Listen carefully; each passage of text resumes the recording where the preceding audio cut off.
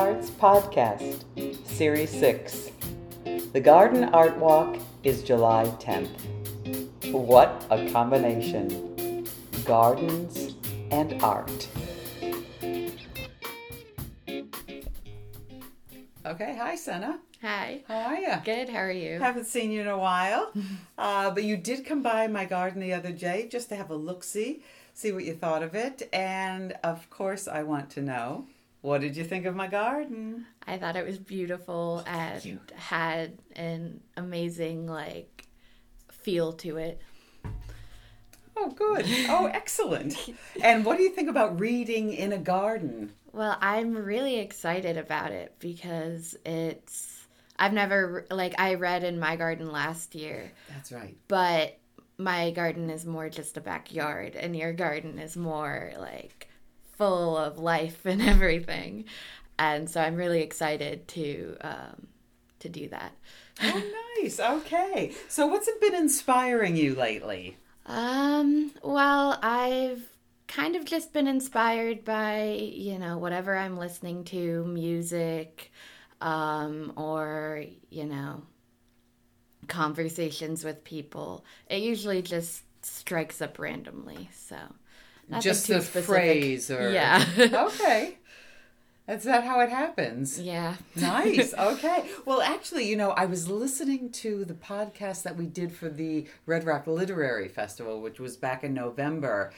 And you talked about writing prompts and that sometimes poems come to you from a writing prompt. So is that an easy thing for you to get a prompt, or like you said, just from a conversation, or how does that work for you?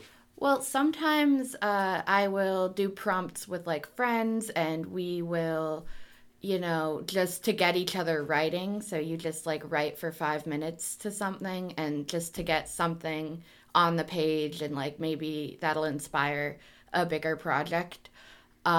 Or I will be watching a movie or something and hear a line I like, or reading a book and see something I like, and I'll just write that down for a later prompt. And then usually I have a list of prompts I go to, just to get the ideas rolling usually. Okay. And what's interesting is that you just said that you're in a group, friends do give you a writing prompt.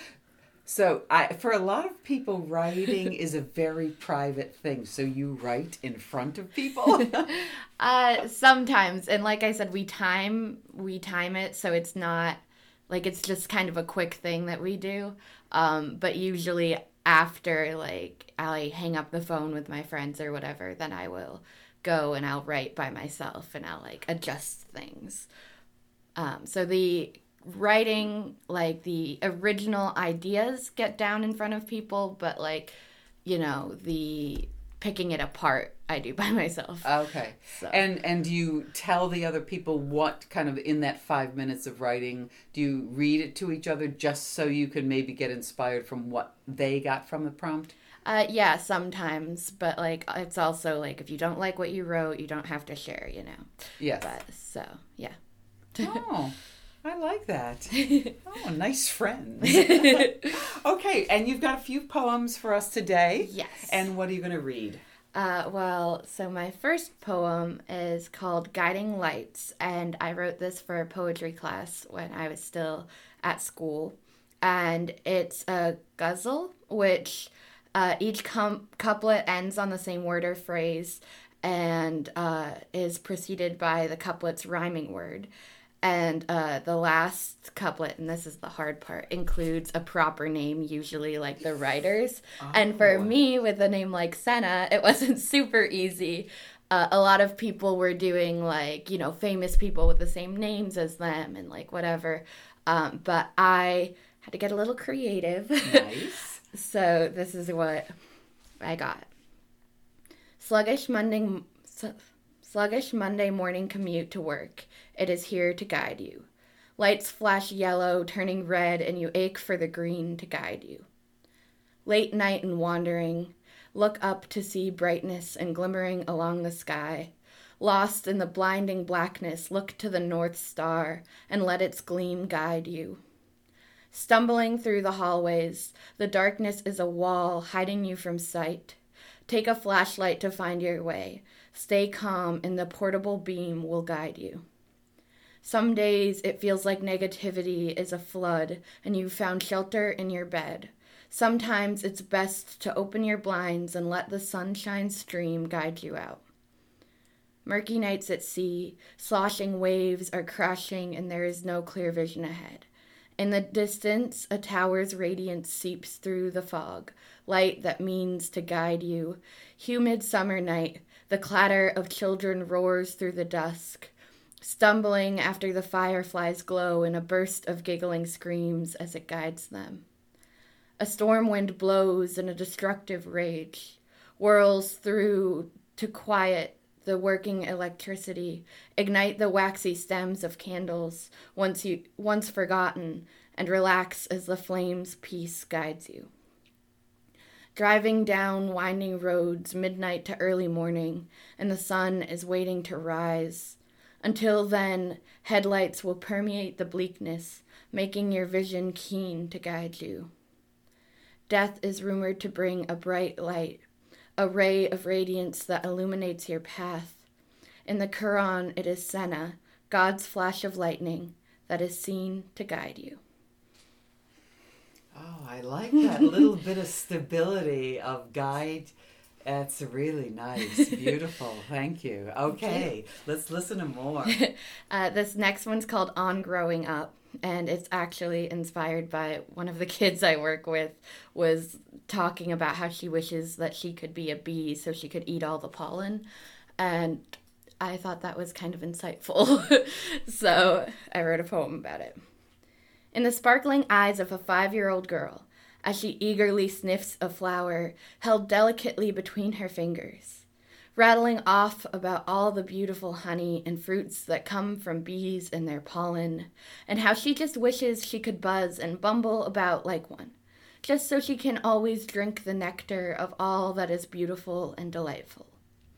And I just miss that age where you think you can eat anything, where you wish you could, and want to be a part of everything amazing, and are amazed by everything new. When it is all still so bright, and learning is so hands-on, mistakes and all, but there is still love before there is fear, and laughter before there are tears. There is an envy that flows away from me, alongside something else, as she giggles about it while shoving a pollen-filled plastic teacup in front of me.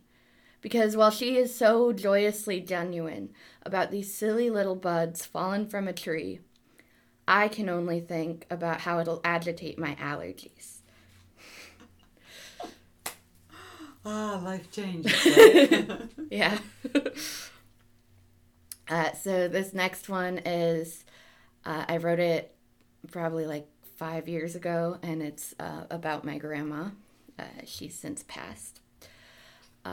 It's just called Grandma. She's nostalgic, like the summer days spent watching soap operas and game shows, pausing only for lunch, mac and cheese and green beans.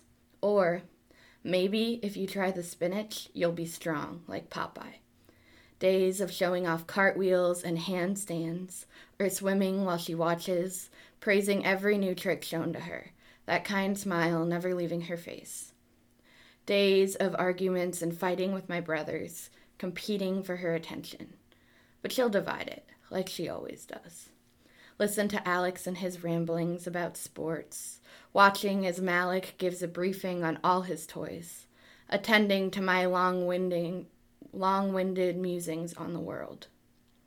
She's sweet like the chocolate kisses kept in her bedside drawer, like the candy and treats she'd send every holiday, soft like her voice through the phone singing happy birthday every year.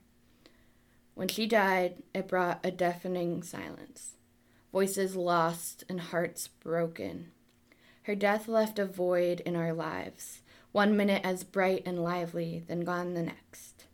Happened suddenly and without warning. She's watching over us now, and she's always with me now. She's the coffee spilt on my notebooks during a long night of studying. She's the crunch of the earth beneath my feet on the way to class.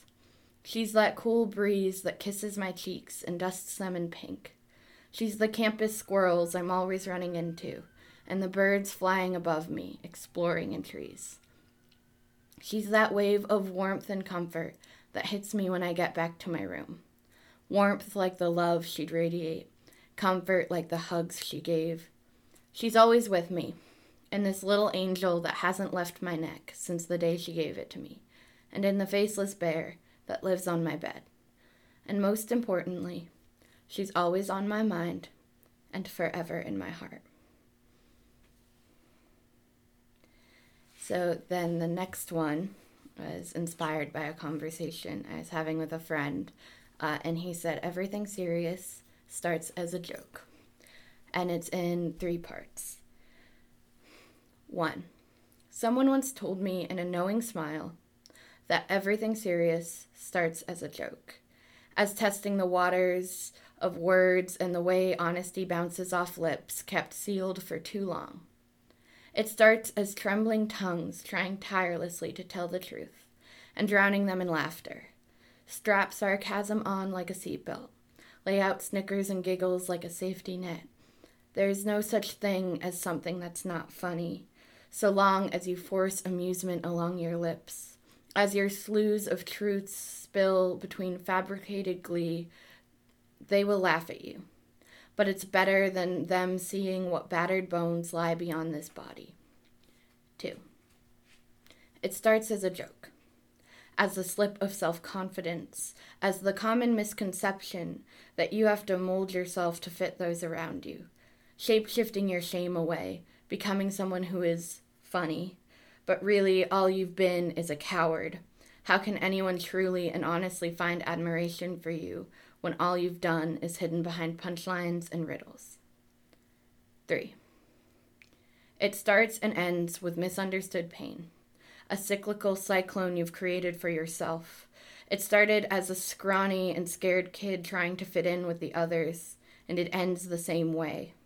But now she's grown up and too old to be playing these playground games, selling her soul for another fake smile, too old to be waiting idly by for storms to pass and for confidence to rebuild, for a clearance that will never come. And so, she starts anew.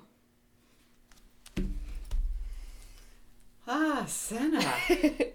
And I get to hear you in my garden. You can hear Senna at the Garden Art Walk, July 10th. She'll be reading or speaking some of her poetry in my garden at noon to 12:30. So please stop by and hear Senna. Thank you, Senna. Thank you.